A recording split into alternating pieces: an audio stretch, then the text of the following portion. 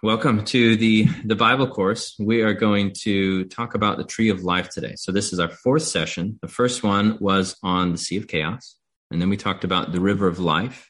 And last time we were talking about the image of the garden in the Bible. And so this is the second symbol under the heading of garden. The idea of the tree of life is so significant. I thought we'd talk about it, spend a whole week talking about it. So we're going to do that right now. The tree of life appears first in Genesis 2, but there's a Genesis 1 background to it. Let me find the spot in my notes here. So just to review, Genesis 1, God starts with an unformed creation that is pictured in the first couple verses of Genesis 1 as it's kind of a dual image of this wasteland, unformed wasteland, and dark, chaotic water. So out of that water, God makes, he separates the water vertically and horizontally, and then makes land come up. And at the top of that cosmic mountain is a garden. And on day, I forget what day it is, but he makes plants and then makes people and puts them in the midst of all these plants and gives them all the trees to eat for food. So there's the background of this. That's the context for the tree of life, which we're going to learn a lot more about in Genesis 2. In Genesis 2, we are introduced to the tree of life by name. I'm going to focus on a couple verses that mention the tree of life, and I'll just read them out loud, and then we're going to brainstorm the characteristics of this mysterious tree. And then the rest of today's conversation, we will be looking for those characteristics as they appear throughout the Bible, and then we'll try to make some sense out of this. So in Genesis 2:9, it says, "And out of the ground the Lord God made to spring up every tree that is pleasant to the sight and good for food. The tree of life was in the midst of the garden, and the tree of the knowledge of good and evil." And then jumping ahead to 2:16, it says, "And the Lord God commanded the man, saying, Surely, you may surely eat of every tree of the garden, but of the tree of the knowledge of good and evil you shall not eat. For in the day that you eat of it, you shall surely die." So the next thing I want to quote is from the tree of life appears again in Genesis 3. So between Genesis 2 and 3, we have had the fall. So even though they were forbidden from eating from the other tree in the center of the garden, the serpent comes and tempts them to do that. And then in Genesis 3:22, it says, Then the Lord God said, Behold, the man has become like one of us, knowing good and evil. Here it is down there. Knowing good and evil, now lest he reach out his hand and take also of the tree of life and eat and live forever. Therefore the Lord God sent him out from the Garden of Eden to work the ground from which he was taken. He drove out the man, and at the east of the Garden of Eden he placed a cherubim and a flaming sword that turned every way to guard the way to the tree of life. So I know we're jumping straight into Scripture, but let's just sit here for a little bit and notice a couple things.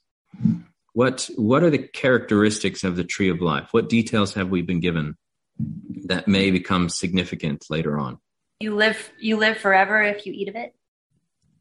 You live forever if you eat of it. Yes, the fruit somehow has mysterious effects, contrasted with this other tree that if you eat of it, you will surely die. So this fruit has life-extending properties. It kind of implies that humans don't have eternal life inside them as a component of what we are, of our essence, unlike God. So there's a dependency. We have to access something outside of ourselves. In this story, the image is of by eating the fruit of this certain tree. What else? What else do you notice about this tree? Go back to Genesis 2.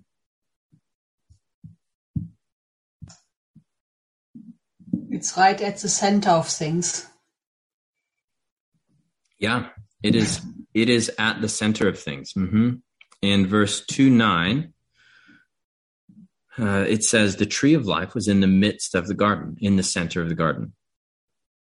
So going back to our Eden geography and topography, we have Eden, which is a larger area, a smaller subset of which is the garden. And if you zoom in further, at the center of the garden is the tree of life. What else do you notice?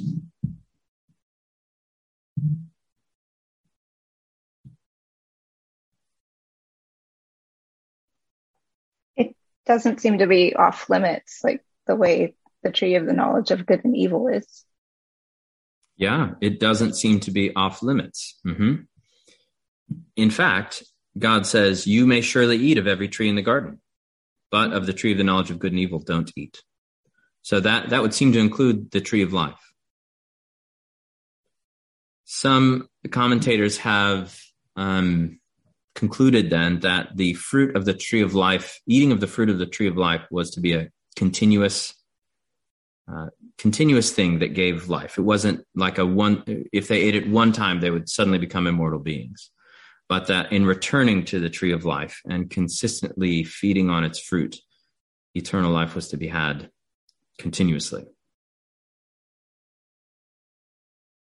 And then once it's cut off, then something changes. Once they're exiled from the garden. What else do you notice? There's a lot here. I've got 10 things that I'm waiting for you to say, so don't be shy. It seems like it's nearby the tree of the knowledge of good and evil. That does. Yep. In the midst of the garden. The line is the tree of life was in the midst of the garden and the tree of the knowledge of good and evil.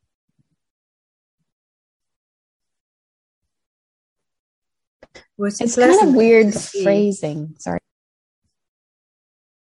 Yeah, it's unexpected phrasing. You might expect it to say the tree of life and the tree of the knowledge of good and evil were in the midst of the garden.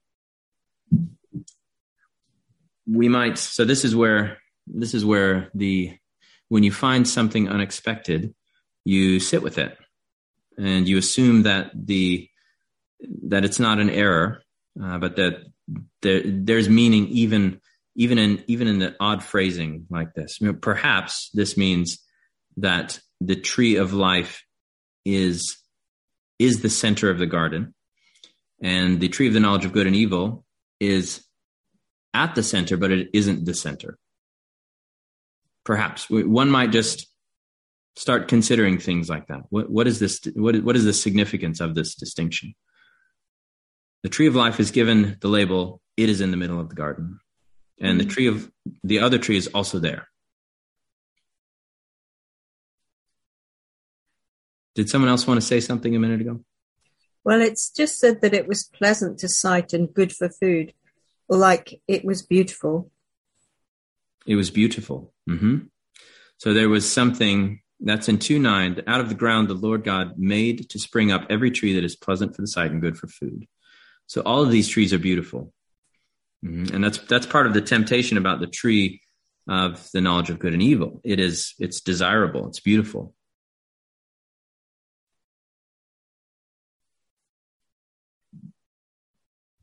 There's no notion connected to the tree of life that it's a fearful thing necessarily at this point in the story. That might change later on. What else do you notice? Verses 10 to 14 is where you get that unexpected geographical digression about where the rivers flow. What can we say about that in reference to the tree of life?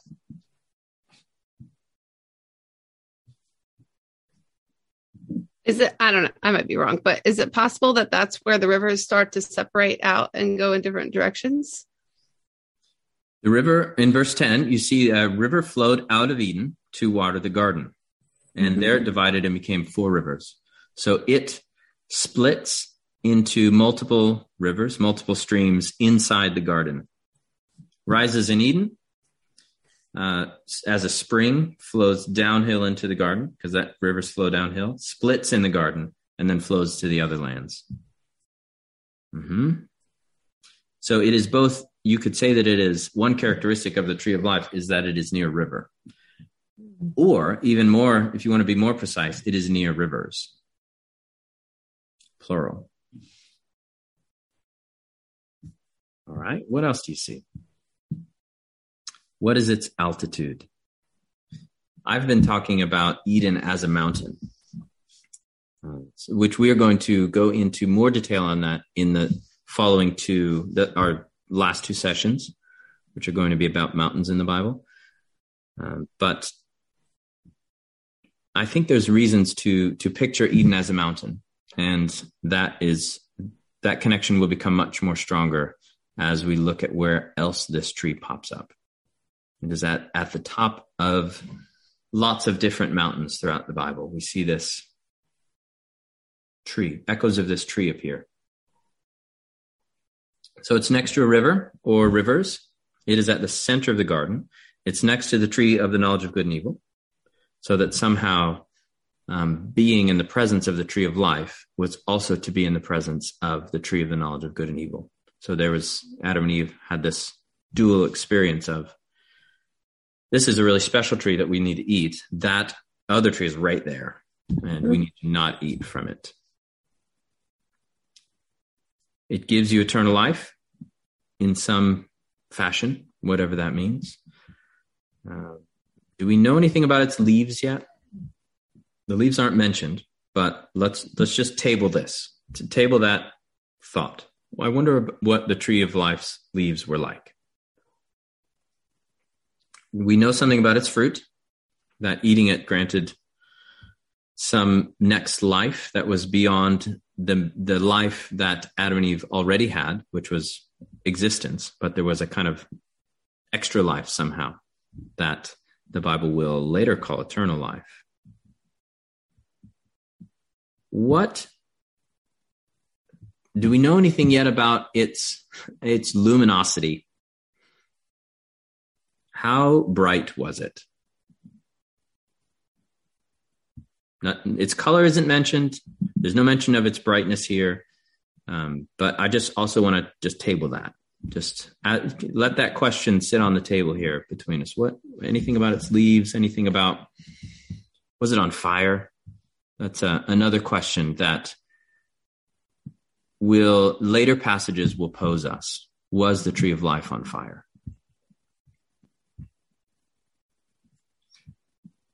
The tree of the knowledge of good and evil, we've already said it's somehow physically near the tree of life.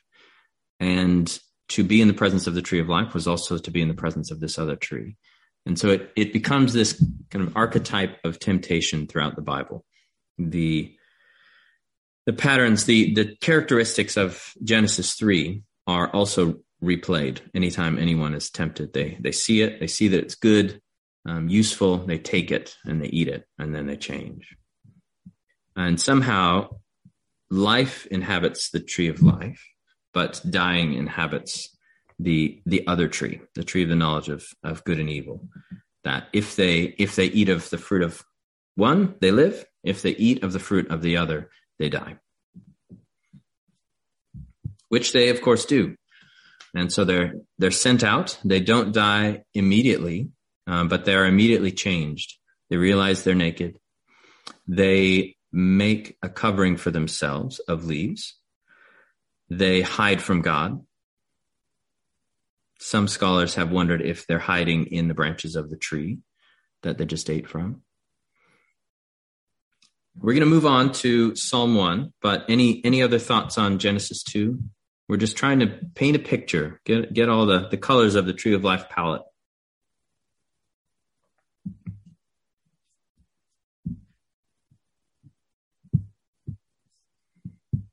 Okay, we're going to go to Psalm 1. This is skipping ahead.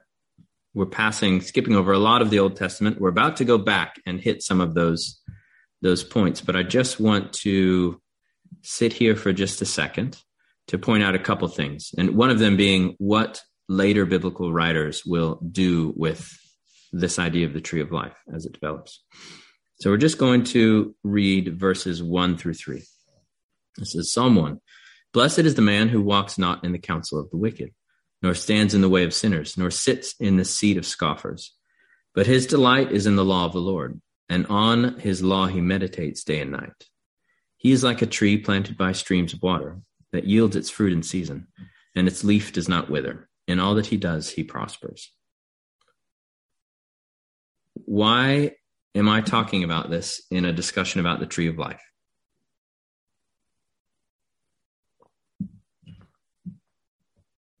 What do you think? Well, that certainly shares some characteristics. If it's planted by streams of water, and then the leaf not withering would be new information, although one had to wonder even in the Genesis passage if it was an evergreen or not. Was there something in the Genesis passage that made you wonder if it was an evergreen? Well, if the fruit of something causes life to carry on, it would be ironic if the tree that bore that fruit had a season of death or stagnation. That's an interesting insight. It's a really good thought. Yeah, it's specifically not mentioned in Genesis 2, but at a certain point, it gets tacked on. There's something about leaves. There's something about fruit. These leaves seem to have some kind of beyond normal properties, supernatural. For this one, it never withers. In other passages, other miraculous things will be the result of the leaves. So Emily, I think you're right. So she noticed that it's planted by streams of water, it's interesting that that's plural. It yields, its fruit is mentioned, yields its fruit in season. So there's a sense of unfailing fruit. The fruit is always ready, and the leaves are mentioned. So I just want to bring that up as an example of ways that this idea of the tree of life is kind of in the imaginative hopper for biblical writers, and then they'll reach back and draw from it to bring it forward into the further points that they're making. So what is the point the psalmist is making here? What's he saying is actually happening? We become a tree of life if we follow God's instructions. You become a tree of life. Or kind of like it. Yes, that is such an interesting observation. The psalm is evoking the tree of life, but it's not saying what you might expect it to say, which is the man who delights in the law of the Lord gets to eat from the tree of life and live forever. It's saying he is like the tree. So the delighting in the law and the way of the Lord makes you into the tree. Isn't that interesting? And then what happens? So if you are the tree, it's your fruit that comes in season, and your leaf that doesn't wither. And you're planted by streams of water, like the tree was in Eden, the water of the river of life. So you see what they're doing with that. I think this is so clever and such a good example of the way biblical writers, they pick things up, but when they plop it down, it isn't just like a cookie cutter thing. They're working with the image and spinning it and sometimes reversing it. All right, let's go back a bit and talk about some of the things that we skipped over. So we have a tree next to rivers that the people made in the image of God are invited toward on a high place, which is a place where the people meet with God. As you see in Genesis 3, after they eat the fruit from the other tree, God walks up. So what are some other trees in high places in the Old Testament. We're going to camp out a little bit here. Let's brainstorm some other trees in high places where people meet with God. What about the burning bush? The burning bush. Mm-hmm. Yeah, the burning bush. You have Moses there. He's, as a young boy, was saved by an ark on a river and then picked up in Pharaoh's household. He grows up, he murders someone, he flees, and he's a shepherd. So there's Moses' life tours the gamut of the major biblical themes. And here when he has this burning bush experience, he's out in the desert. He's chasing down a lost sheep or a lost goat. And he turns aside on this mountain because he sees something strange. He sees a bush in English that is on fire, but it's not burning. And also this, let's see, let's just do a little step Bible. Here we are. So this bush is a word that just appears here in reference to a bush or a tree. And also I should mention that in Hebrew, we have lots of separate words for tree. In English, a tree is just a tree. In Hebrew, a tree could be a bush could be a tree, a branch could be a tree. There's a whole range of plantness that just gets called tree. So there is a sense in which this is a tree, or it would be understood of as a tree. But the word bush is sineh. So that it's this sineh tree. And this mountain, the name of this word used to talk about a tree doesn't happen elsewhere in the Bible, but the mountain now takes the name for the tree when we see it later on. So this is Mount Sinai, or Horeb. It kind of has a dual name. It's Horeb or Sinai, named for this tree that Moses sees. So the Lord speaks to him out of the midst of this tree, which is on fire, but it is not consumed. So in Exodus 3:2, the bush was burning, but it was not consumed. What happens? We've got a man called to approach a tree on fire. What happens?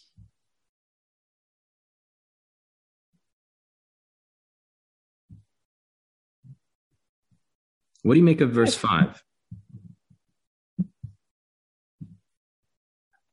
Then he said, this is God, do not come near, take your sandals off your feet, for the place you are standing is holy ground. What's going on there?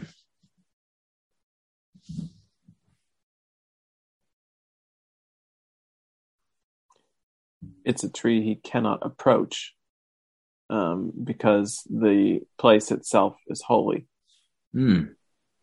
Yes, Moses is forbidden from approaching, which should be ringing some exile bells. Humanity has been, if this is a kind of echo of the tree of life, we have been barred from access to it. There's a problem. And if that is the case, then the tree of life, there was also there's holiness to it. There was something about God's holiness that the tree was taking part in, which I think the narrative in Genesis 2 is interacting with in putting it at the center of the garden. We've talked in previous weeks about how the garden, the temple is kind of an overlay of the garden, so that the closer you get to the center of the temple, the more and more holy it becomes. So here you have Moses, who's invited toward the bush and then told to stop because the holiness factor has increased beyond his ability to approach. There's so much, all of these trees on high places, we could really dive into them, but we're just going to skim along the surface and try to connect as many dots as possible. So other trees on high places in the Old Testament specifically. I was thinking there had to be an olive tree on a high mountain somewhere after the flood for the dove to be able to find a branch and bring back to the ark. Mm-hmm. What's going on with the flood? So we've got things are getting bad in Genesis up to Genesis. After Genesis 3, 4, and 5 just gets worse and worse. Genesis 6 is a kind of climax.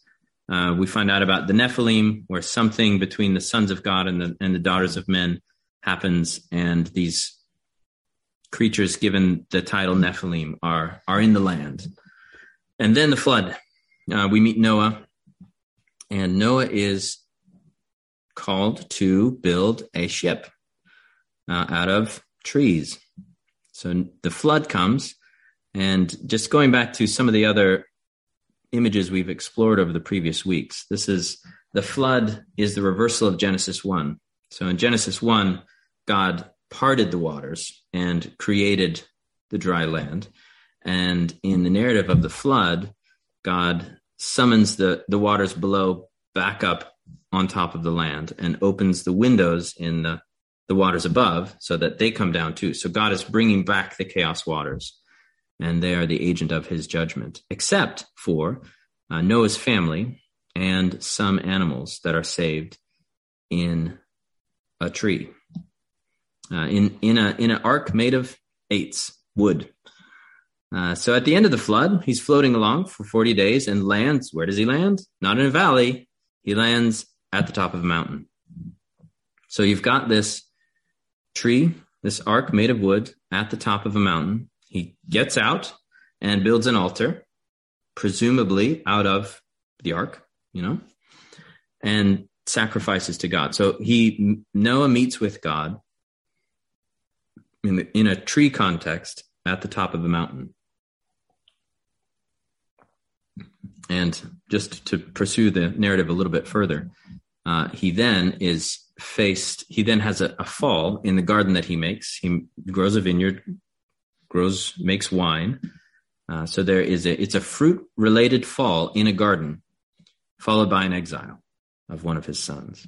So the cleansing that the flood achieved was not a deep enough cleansing yet. So the story of the flood replays, and Noah was not a good enough savior yet, even though he had this saving experience with a tree. Other trees on high places. Abraham. Yeah. There you go. Yeah. Abraham and Isaac. So here's Abraham with his promised son, whom he has waited for so long. And he's sitting in just before Genesis 22. Abraham is sitting where? He's sitting under a tree. And God says, go take your beloved son up to where? That mountain up there. The mountain I'll show you. And it's Mount Moriah, which is the future site of the temple we discover later. So God tells Abraham to bring his son up a mountain, and Abraham, the father, lays the wood for the sacrifice not on the donkey, but on the back of his son. And Isaac asks, Dad, where's the sacrifice? And Abraham's answer is, God will provide the sacrifice, which of course he does, but not before Abraham has raised his hand to strike his son down in obedience to God, thinking that he would be stopped, or that God would give him his son back. The writer of Hebrews, in Hebrews 11, gives a little insight into what was going on in Abraham's mind. And Abraham tells the servant, we'll both be back when they leave, before they go up the mountain. So you have this moment at the future side of the temple where a man is asked to sacrifice his son, carries the wood on his back up the mountain, and then is stopped. So just as Noah was not the true obedient savior, neither is Abraham. the sacrifice of Isaac is stopped, and then they get a goat, or a lamb. I can't remember. A ram. Other trees on high places in the Old Testament.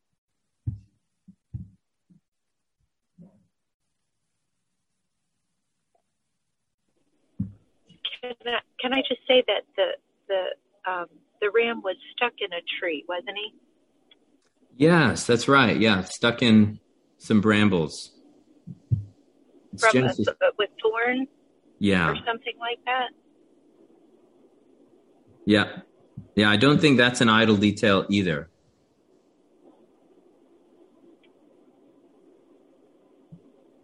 Okay, further thoughts. We're only going to do a couple more of these. Trees on high places. Is there something going on when Elijah faces the prophets of Baal with all the water and the wood? Yeah, so that's Mount Carmel, and Elijah has a showdown with the prophets of Baal, and there are altars built, and Elijah, after the prophets of Baal fail to call down fire, Elijah has water poured on his altar and then prays that the Lord would consume the sacrifice in fire, and it does. So you've got the mountains, you've got a pile of wood on fire. This time it does burn. What else? He then flees to Horeb. And has a meeting with God on the mountain where Moses met God. Mm-hmm.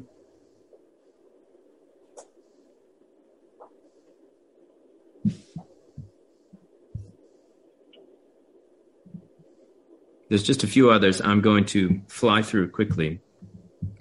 In 2 Samuel 7, the Ark of the Covenant moves to the Temple Mount in Jerusalem. And David sets up the capital of his kingdom there. And his son Solomon builds a temple that is dressed up to look like the Garden of Eden, which we talked about last time. So you've got a reenactment of the hot spot of God's presence in this progressively more and more holy place that is designed to look and feel like Eden, covered in wood that is covered in gold. Throughout Judges and Kings, before that, it's going back a little bit, the people of Israel are always worshiping in Judges and Kings other gods at high places. So in 1st and 2nd Kings, when you see a good king, they tear down the altars at the high places. And these are often worshiping sacred trees. There was a Canaanite goddess, Asherah, who is portrayed as a tree. So they'd have these trees in high places, and they'd worship them as a god. And the good kings of Israel would tear them all down, and the bad kings would let the people start building them again. So there is this notion fixed in their minds that if you want to meet with God, go up to a mountain, to the sacred tree. In Isaiah 5, the prophet calls Israel a vineyard planted on a fertile hill that kind of goes rancid. Proverbs 3, wisdom is like a tree of life to those who take hold of her. In Ezekiel 47, we talked about this a couple weeks ago as well. Ezekiel's given a tour of the cosmic temple by an angel. And we learn in 47:12 on the banks. So it's this, that Ezekiel 47 is a vision of the temple. And there's a river flowing out of the threshold of the temple that gets deeper and deeper the further it goes. And any salt water that it touches, it flows into the Dead Sea and makes it fresh water. And picking up the story in Ezekiel 47:12, on the banks on both sides of the river, there will grow all kinds of trees for food. It sounds like Genesis. It sounds like Eden. Their leaves will not wither, nor their fruit fail. So we've got unwithering leaves and unfailing fruit, but they will bear fresh fruit every month. So not only does the fruit does it not fail every year, but it bears fruit every month because the water for them flows from the sanctuary. So these trees are planted next to this supernatural water flowing from the hot spot of God, from the temple. They have unwithering leaves and unfailing fruit. And the last bit, their fruit will be for food and their leaves for healing. So not only do the leaves never wither, but they have healing properties. So what is it about this tree that's so special? We're going to go on to the New Testament, but let's just pause for just a second for questions. Thoughts on these trees in high places, the ways that the Old Testament writers riff on this Genesis 2 theme?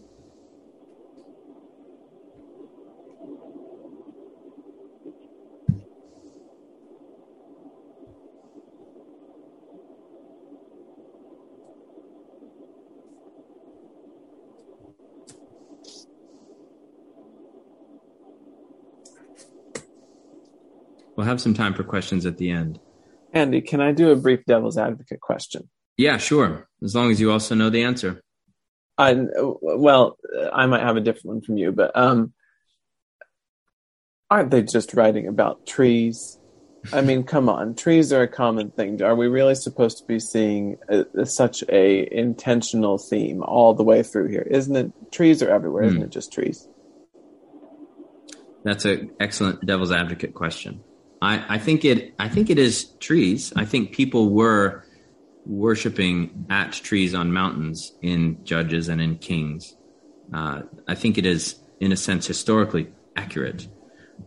However, that if we find a literal or historical meaning, that doesn't mean the meaning has been exhausted. So it taps into this idea that trees on high places were where you could meet with God. However, the Bible isn't just a literal historical account as we might expect to encounter today. It's the work of people who are working in a tradition whose images and ideas about God have been shaped by things that were written previous to their own writings. I think they are picking up things and working with them in new ways, just like we talked about with Psalm 1. And Psalm 1 is a good example, or a place to take that question. It could be just a metaphor, just a surface level metaphor. If you dwell and delight yourself on the Torah and live in God's ways, you will live the kind of life that can be more metaphorically compared to a tree that's well watered. You will thrive. It might just be saying you will thrive. But if we point that out, if we make that connection, it doesn't mean the meaning is exhausted, because the people or the person who wrote Psalm 1 had read Genesis 2 and had meditated on it. And Genesis 2 had been in the founding documents of their entire culture. And so the idea of the tree of life, it's more than, I think it's entirely fair game to say it's more than just a tree. It would have been a handy, dense, weighty image to plop down in a poem to convey the kind of thing that is being conveyed in that psalm. Mm-hmm. It's not just you'll thrive, but you will become a channel and a conduit for the life of God in the world. That your fruit will be unfailing. Thank you. Yes, thank you. You've convinced me. Okay. The New Testament really drives that point home because it stops talking about actual trees, in a sense. It takes the idea and plops it down into what the idea has always meant. Namely, in John 15. So let's go to John 15. It's if you're going for the tree of life in the New Testament, Jesus calling himself the true vine is a good place to start. Remember, in the Hebrew mindset, tree was a wide category. So for us, a tree is very different than a vine. But for them, it's more of a kind of all-embracing category. So it is a vine, though, because in this sense, it bears vine fruit. So John writes, Jesus saying, I am the true vine, and my Father is the vine dresser. Every branch in me that does not bear fruit, he takes away. And every branch that does bear fruit, he prunes, that it may bear more fruit. Already if you're clean, you are clean because of the word I've spoken to you. Abide in me, and I in you. As the branch cannot bear fruit by itself unless it abides in the vine, neither can you, unless you abide in me. I am the vine, and you are the branches. Whoever abides in me, and I in him, he is that who bears much fruit. For apart from me, you can do nothing. If anyone does not abide in me, he's thrown away like a branch and withers. And the branches are gathered and thrown into the fire and burned. And it goes on. But I want to just sit here for a little bit. What do you notice? Does it seem like a stretch that I'm saying this belongs in the conversation about the tree of life? What are your thoughts?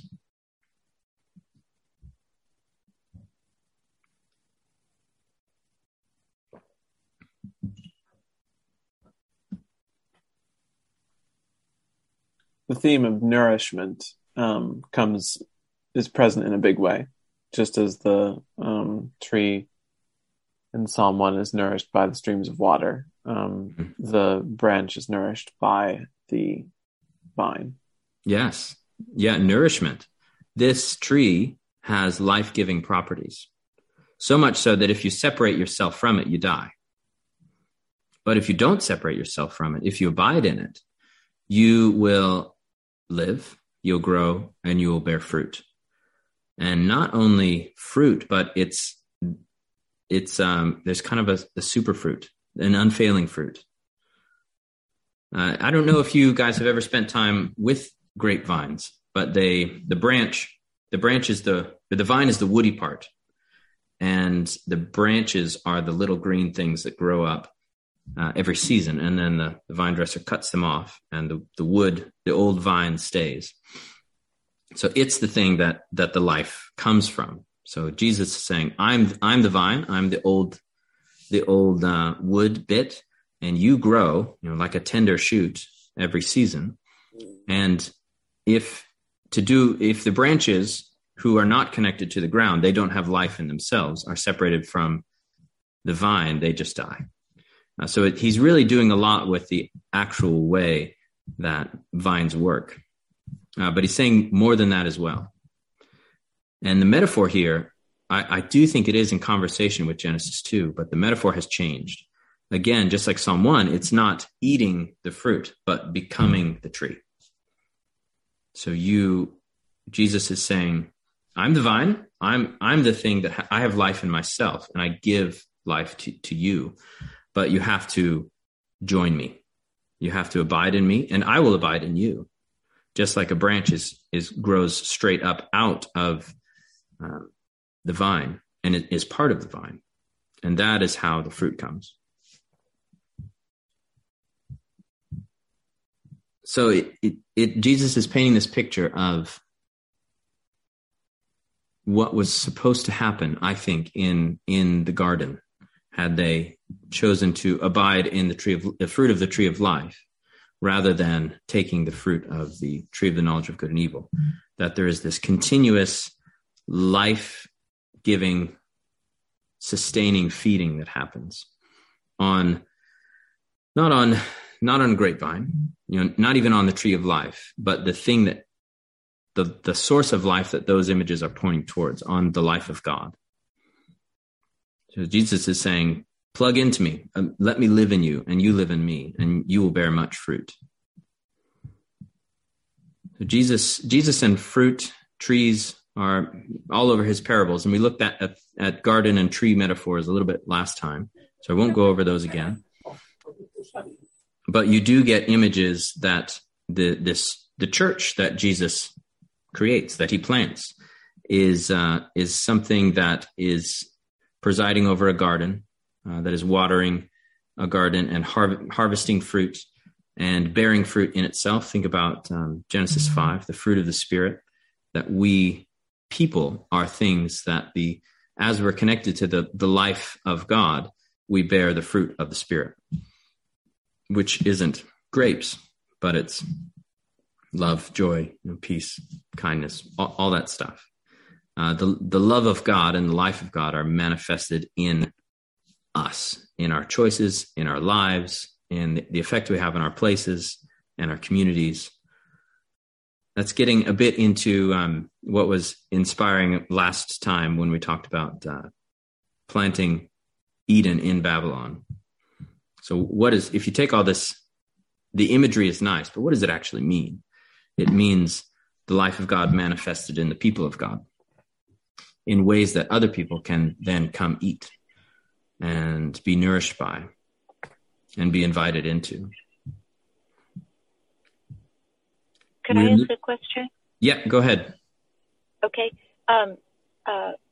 So at first in the garden, we eat from the tree of life, but they were they were separate from the tree of life. But then you said we become a tree, but then in the vine, we actually we grow out of this tree. So we don't become our own separate tree. We become part of the tree of life itself. Is it correct? Yeah, I think that's where the images are going. Okay. It's like it keeps getting more close. It keeps getting more close. Mm-hmm. Yeah. But the tree... Go ahead. No, you go ahead. I was just going to say, the tree is not a tree. Like it's not about the tree. The discussion about the tree of life in the Bible is not about the tree. It's about the life. That's the most important part about the tree of life wasn't the tree. It's the life and where the life comes from. I think the Bible invites us always into more sophistication. And as you go deeper and deeper down, people who want like simple, clear-cut life hacks will become more confused. And the Bible kind of invites you into that through the confusion. You say, hang on, now am I supposed to eat from the tree or am I going to become the tree? Who wrote this book? And the answer is yes. And then you think about it. And 5 years pass and you keep thinking about it and you think, oh, I see. I get a glimpse of what's really going on here. I never know how to respond to people who ask me if they should if I take the Bible literally. And I just kind of want to say, well, how much time do you have? We need to have a conversation about this. Are you asking, do I think the Bible is true and the authoritative word of God? Yes. But if I come to the reading of the Bible with the hammer of literalism, I'll end up smashing a lot of the things God made and missing a lot of the meaning. Because there's a deeper sense of, the word sophistication is coming to mind, but it's not quite what I'm reaching for. Nuance or sensitivity or beauty or depth or richness in all these images that you find when you find best when you let them resonate in their strangeness next to each other for a long time, and then see what the life of God does with them in you.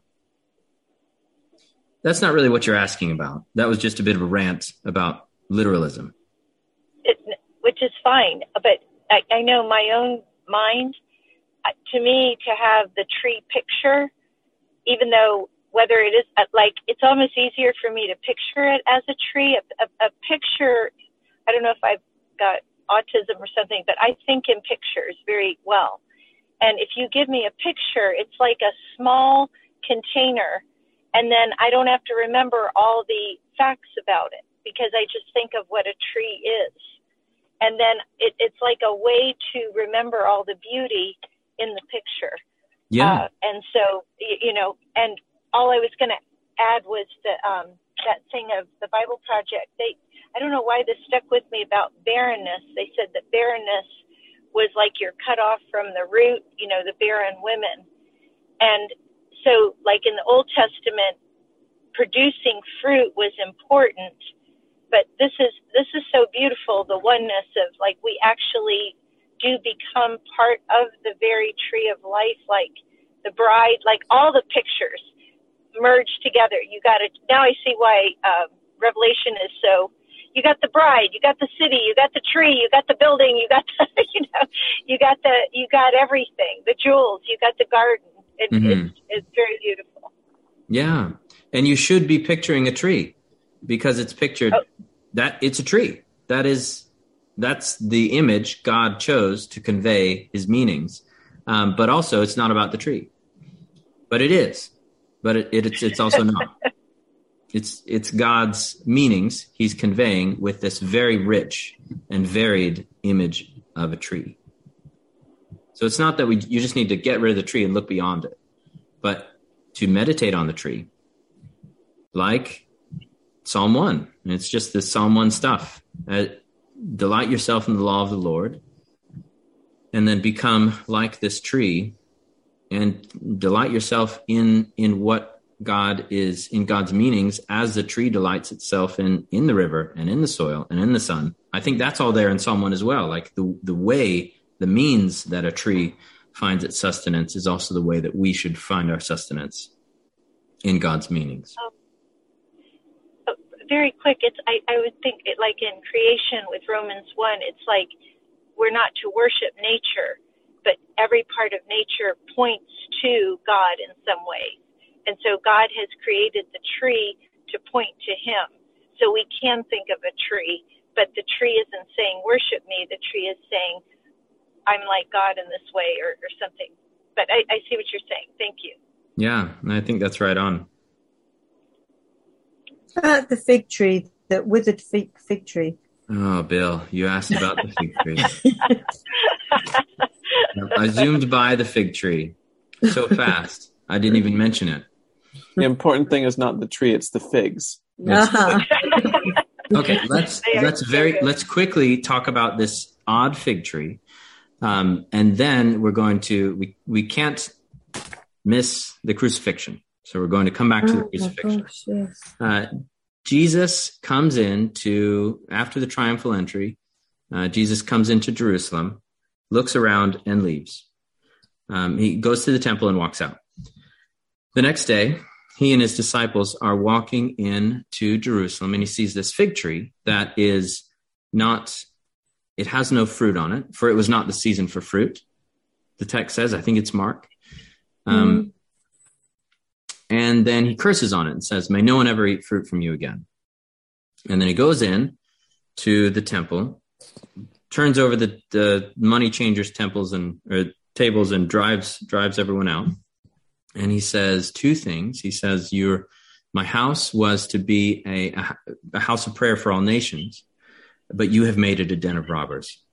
And that's a quotation from Isaiah 56 and Jeremiah 7, I think. Double check me on that. Jeremiah 7, I think I've talked about in previous weeks, but I'll just review it in case I haven't. When especially in the New Testament, when an Old Testament passage is quoted, the quote does not refer only to the meaning of like the sentence itself. So the New Testament writer is not scooping up the meaning contained in the sentence and plopping it down in their New Testament document. They're scooping up with they take a big swipe of the whole chapter, the whole context of this sentence. And then the sentence is used to signify the context of the remaining of its surroundings. So it's called metalepsis is the fancy word that scholars use to talk about this. This is coming from a guy named Richard Hayes is where I found it. So Hayes said, if you read the quotes metaleptically, that urges you to find the passage where it's being quoted and go back and read the whole context. And that context is being quoted, not the sentence. So the context in Isaiah 56 and Jeremiah 7 is very important for understanding the significance of Jesus cleansing the temple and also the whole fig tree thing. Because fig trees are mentioned in Jeremiah 8. I'm pulling this out of memory, so double check all my numbers.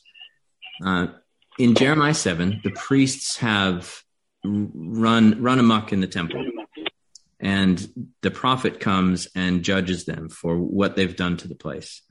And part of the speech of judgment pulls on this metaphor of fig tree. And so when he goes out, after he cleanses the temple, after he pronounces these damning prophecies from the Old Testament prophets, which everyone would have recognized. He goes out and and the fig tree has withered, and his disciples ask him, "What's going on here?" And then he, in an odd change of topic, seemingly odd change of topic, says, "If you have enough faith, you can say to this mountain, be turned over into the sea, and it will happen." And it's one of the stranger moments in the Gospels, because what he's saying doesn't work. You can pray that God would tip over a mountain, and most people do not have an experience of that prayer being answered. So that's the kind of surface level, literal meaning to that. And I know plenty of people who have read that and thought, either God isn't real or God doesn't love me, because there it is. I did what he said. I prayed that this very specific thing would happen, and it didn't happen. I must not have enough faith. But if you can scratch below the surface, if you learn to read the gospel as they're meant to be, as the meaning is meant to be extracted from them, and that being in dialogue with all the previous scriptures, then you can see other things are going on here. Namely, one, this image of mountains turning over into the sea is in dialogue with Psalm 46, where the image is also found. And it's in dialogue with Genesis 1. So he's saying if it's an image of uncreation, it's the reversal of creation. The mountain rises up out of the chaotic sea.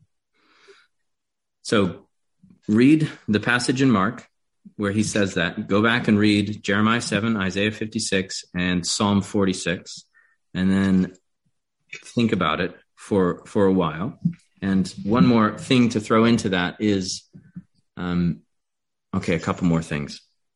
This is why I wanted to skip over it. This mountain, when Jesus says, if you can say to this mountain, I don't think that means, any old mountain. I think he means this mountain. And which mountain is this mountain? Anybody? The temple?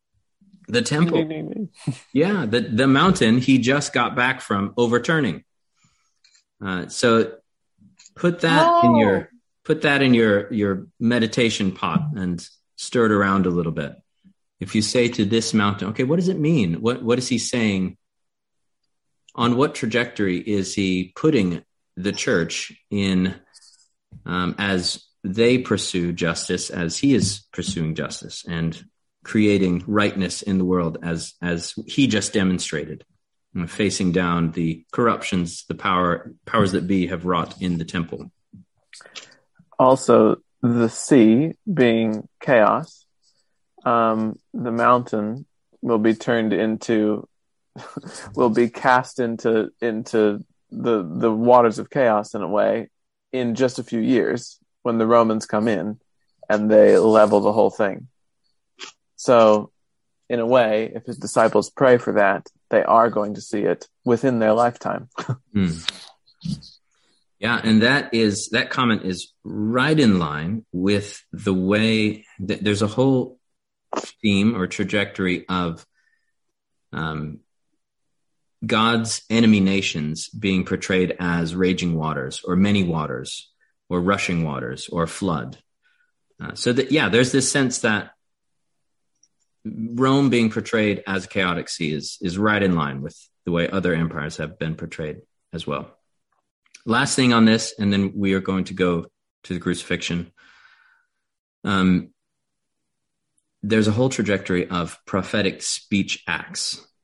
So it's not only saying things, but it's saying things and doing something, like building a little model of Jerusalem and destroying it, or laying on your side for however many days. The Old Testament prophets, God has asked them, Old Testament prophets, to do odd things so that the things themselves, these actions, would become metaphors of larger meanings playing out.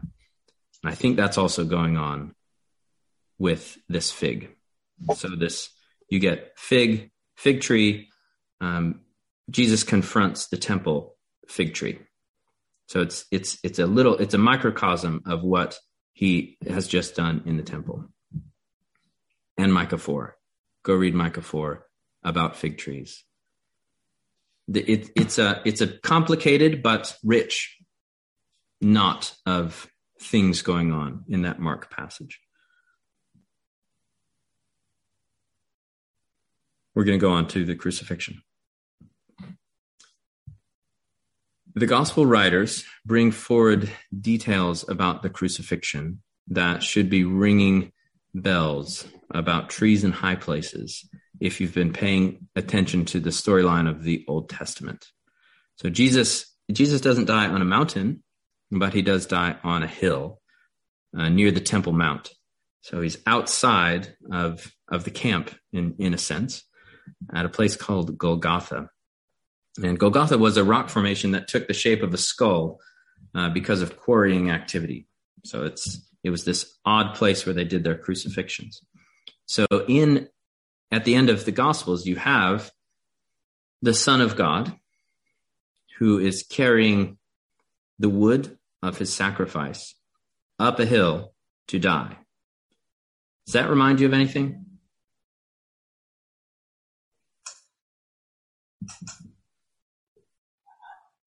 Isaac, when he carries the wood with Abraham's sacrifice. Yes.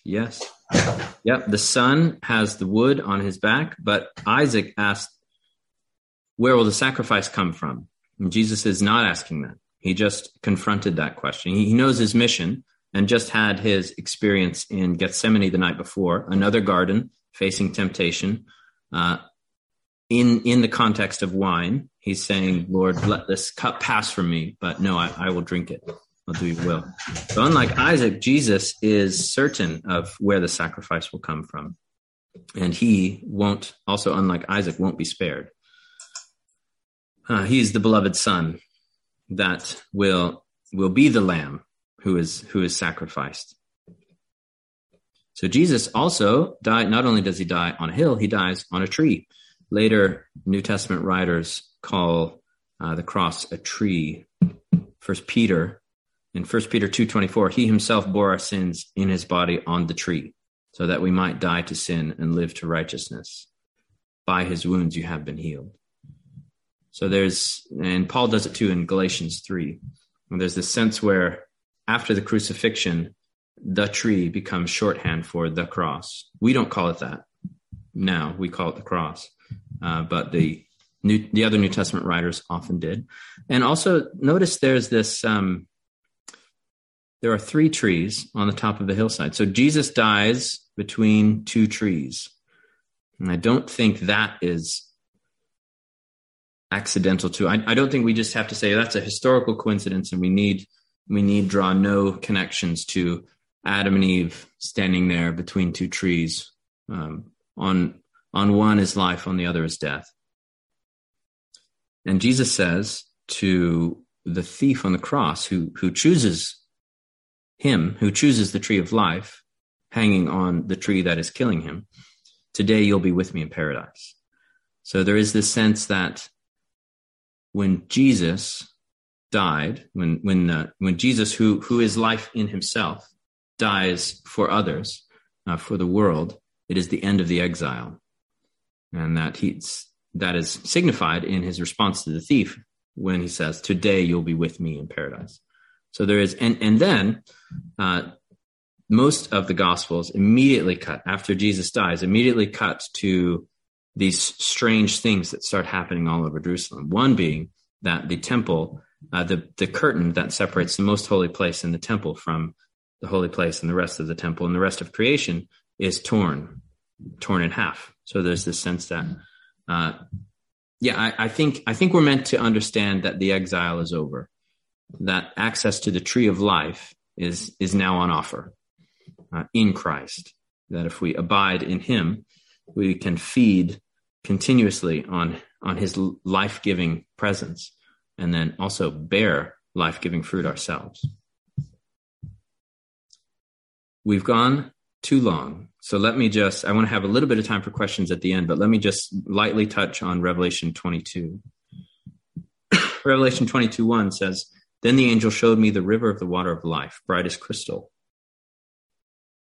flowing from the throne of God and of the Lamb through the middle of the street of the city. And you should be thinking of Ezekiel 47, the river of life that makes the salty water fresh, flowing through the city, out of the doorway of the temple. So back to Revelation 22. Also on either side of the river, the tree of life with its 12 kinds of fruit, yielding its fruit each month. The leaves of the tree were for the healing of the nations. No longer will there be anything accursed, but the throne of God and the Lamb will be in it, and his servants will worship him. So that's the first 3 verses of Revelation 22. And you've got all of these hints and pieces of the picture of the tree of life that have been coming together over the course of Scripture are here. Clear as crystal, the leaves that heal, the fruit that is unfailing. The river of life is there. We have by no means exhausted the image of the tree of life, but hopefully I've given you some food for thought, something to sink your roots down into.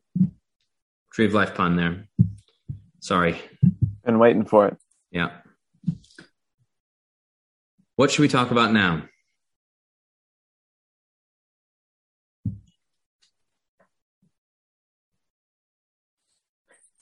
Can we talk about Psalm 80 a bit? And the Israel being described as the vine that comes out of Egypt. And its walls broken down in the exile. I was just thinking about that in relation to the vine and the branches. Israel in Psalm 80 being described as kind of this corporate entity. All the people are a vine, and they wither. Their walls are broken down in exile. But then the vine comes back in Jesus, and offers life. And seeing, it's very helpful to see the life as the thing rather than the tree, because then you're able to take these agrarian images and see that they're all building up to the same, or they're all showing forth this deep reality of life and nourishment and all that. Yeah. Let me just read that. We don't have to comment on it very much more than what you already did, but I think having these tree of life thoughts in our head, I think we'll be better equipped to begin to ruminate on this. This is Psalm 80, verse 8. You brought a vine out of Egypt. You drove out the nations and planted it. And that could be understood as very, very literally what happened with Israel. You cleared the ground for it. It took deep root and filled the land. The mountains were covered with its shade. Wonder what's going on there. Suddenly this vine is bigger than the mountains. The mighty cedars with its branches. It sent out its branches to the sea, and it shoots to the river. And it goes on. It's interesting that it's the river. There's a note on Step Bible that says that is the Euphrates. The Euphrates is often called the river. But I wonder if given all of our discussion about the river of life, where it has to be limited to that kind of a geographical understanding. It's definitely, there's an Eden thing going on there, I think. Yeah. This is what happens once you get some of these fundamental Genesis images in your head and kind of keep them rolling around. You're reading the dense material that shaped the writers of the rest of the Bible. So you're kind of getting their source material in a sense, only in the sense that the Hebrew imagination was so richly stocked from Genesis, from the Pentateuch, but also even in a special way from the very beginning of Genesis. So they keep coming up over and over again. You find yourself reading a psalm, and suddenly you think, "Oh my goodness, there's a Genesis thing going on here." I was also thinking about the shoot will come up from the branch of Jesse, the kind of Advent time readings we were doing this year as well. Yep. The Jesse tree Yeah. Yeah, the Bible Project has, I think it's 10 episodes on their podcast on the Tree of Life, and they talk about that to a good degree. I've kind of taken a parallel path that diverges in certain moments, but if you want to get more on the Tree of Life, the Bible Project's podcast goes into greater depth. A beautiful, well, two things. One was, I always think of Jesus going in like with the cherubim, with the, the cherubim were at the gate with swords. I almost feel like he went with his own body, with that curtain, opened the way of the Tree of Life for us, like he opened it, and then I don't know if he planted himself here, but I don't know. I just always, that's because the temple imagery had the cherubim, on the curtain. The other thing was the vine, the Song of My Beloved, the Isaiah 5. That is, I didn't realize that was a song, but that, and then the parable of the wicked tenants, if you pair those two things up, that is absolutely beautiful to see. And they're both trees and vines, and what they did is they killed, beat up and killed, and then killed him. And but it's all with trees. Yeah, isn't that fascinating? Mm-hmm. Yeah, they send the servants, which we could understand to be the prophets, and they beat and killed them. And then the vineyard owner thinks, they'll respect my son. And so then you see this, if Jesus's listeners were following along with what he was really saying, it's a prediction of how he's going to die, because they don't respect the father's son. They put the father's son to death. And it's like they killed him on his own tree that he created in Isaiah 5. Like, in other words, they're using his own vineyard to kill him. Yeah, it's such a masterful parable. Yeah. Mm-hmm. What else? Is there a sort of a sense of what happens with the tree of the knowledge of good and evil, like through the story? Like, does it just go away, or like in the end of the story, is it dealt with in some other way? I don't know. I haven't really thought about that. Yeah, the tree of life appears very either by name or by characteristic over and over throughout the Bible, as we've just seen. The tree of the knowledge of good and evil doesn't appear directly. In the Bible Project's series on this, they argue that from now on, these trees, the tree of temptation is represented by people. So you see people later on in these moments of temptation where they have the way of life on the one side and the way of anti-life on the other, and they choose one or the other. They pass the test or they fail the test. So it kind of transforms constantly in every temptation moment. But we are to understand that it's that archetypal first temptation being played out over and over again. It's not between two trees anymore. It's between, I don't know, David sees a woman bathing while he's on the roof and he has a decision to make. Or, Abraham has a decision to make about what to do. Should I use my slave woman to hasten this promised child, or should I continue to wait? So the characters of the Bible are put in the same situation with a temptation that has different objects. So in the sense, the tree of the knowledge of good and evil is not there anymore. In the other sense, it is, as it transforms into different things. That's the argument they make. Rob, did you want to say something? Well, now I was thinking about, it's kind of between kind of the progeny of the serpent versus the progeny of the woman as well, kind of articulated. But I keep thinking of different things now. Like, and now I'm thinking of Aaron's rod bore almonds. It budded. And if I'm not mistaken, that also was in the Ark of the Covenant. So I'm thinking of Moses when he held the pole with the serpent. I don't know if there's an indication that pole was of a tree. I would imagine it would. I know the serpent was bronze, but that's always a bit of a shroud of mystery over the serpent, and how Jesus, of course, was the one lifted up on a pole to save people who would look upon him, follow him. So yeah, it just all these, connections are just really, really firing off. I don't know if you have any. There's trees everywhere. Yeah. Once you realize, a tree can be a lot of things, it really opens up what's going on.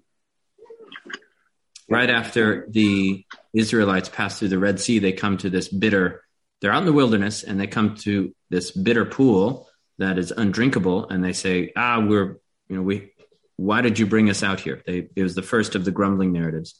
And Moses takes a tree, an eitz, the same word, and throws it in to this pool, and it becomes drinkable. So it's just this recurrent, like you have a wilderness and it needs some water, and this tree will bring life to the people if it goes into the water for some reason. So it's this kind of, it's a remix of all this same Eden stuff that just gets remixed and remixed. And so you see the tree and you think, okay, what's going on here? Is this just a random thing that happened? Is it unconnected to the other things that have happened? Or do the meanings stack on top of one another and deepen one another? I definitely think that it's the latter. I just remember even the water there. Oh, sorry. This went from bitter to sweet. So go ahead. Yeah. Mm-hmm. I was thinking when you were, sorry. It just all the firing. I was thinking of Hagar when I think she was under a tree. You're saying the appearances of God. I think that was the first theophany or whatever. And then I think Samson's parents, I think that was also under a tree, but I might be wrong. But Hagar, I believe, was under a tree. I think you're right. Let's see, Genesis 20. I never thought of that. And I think it's the first actual appearance, like of the angel of the Lord. And I believe that she's under a tree. And I think it's when he says, go back to your mistress. Yeah, and water is there too. Her water runs out, doesn't it? God opened her eyes, and then she saw a well of water. And she went, yeah. So you have a tree, you have this water, you have the wilderness, you have God's provision. Mm-hmm. It's like he likes to be, when he's going to come to us, he likes a tree to be there. No, certainly in the Bible, that seems to be the case. Seems to be how the biblical writers are conveying the meanings they have to convey. And this goes on with what Philip was saying as well. Aren't they just trees? And you see that the times they're showing up, are such significant points in redemptive history. The ark, this kind of the first mentioned covenant. They're pointers back to other covenants before that, but and of course Abraham and going to Ezekiel with this new temple, the culmination of this redemptive history coming to fruition. So these are just really important times where they come up too. Yeah, I think when I started getting into some of this stuff, I was just so shocked and awed even, and impressed about how much unity there was in all of these symbols. It's not just one thing happening after another, but it's almost like this symphony in which these themes build on each other and build on each other. It's really wonderful. Zacchaeus up a tree too. Zacchaeus up a tree. Mm-hmm. Yeah. The Lord comes to him. He's in a tree, hiding in a tree, perhaps just like Adam and Eve when the Lord was coming to them in Genesis 3. Jesus calls out, invites him instead of exiling this time.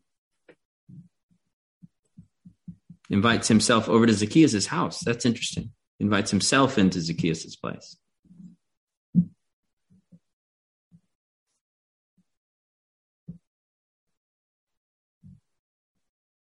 I was just thinking about, it was Abraham as well, and the three visitors by the oaks of Mamre. Mm-hmm. Say it. Mm-hmm. Yeah.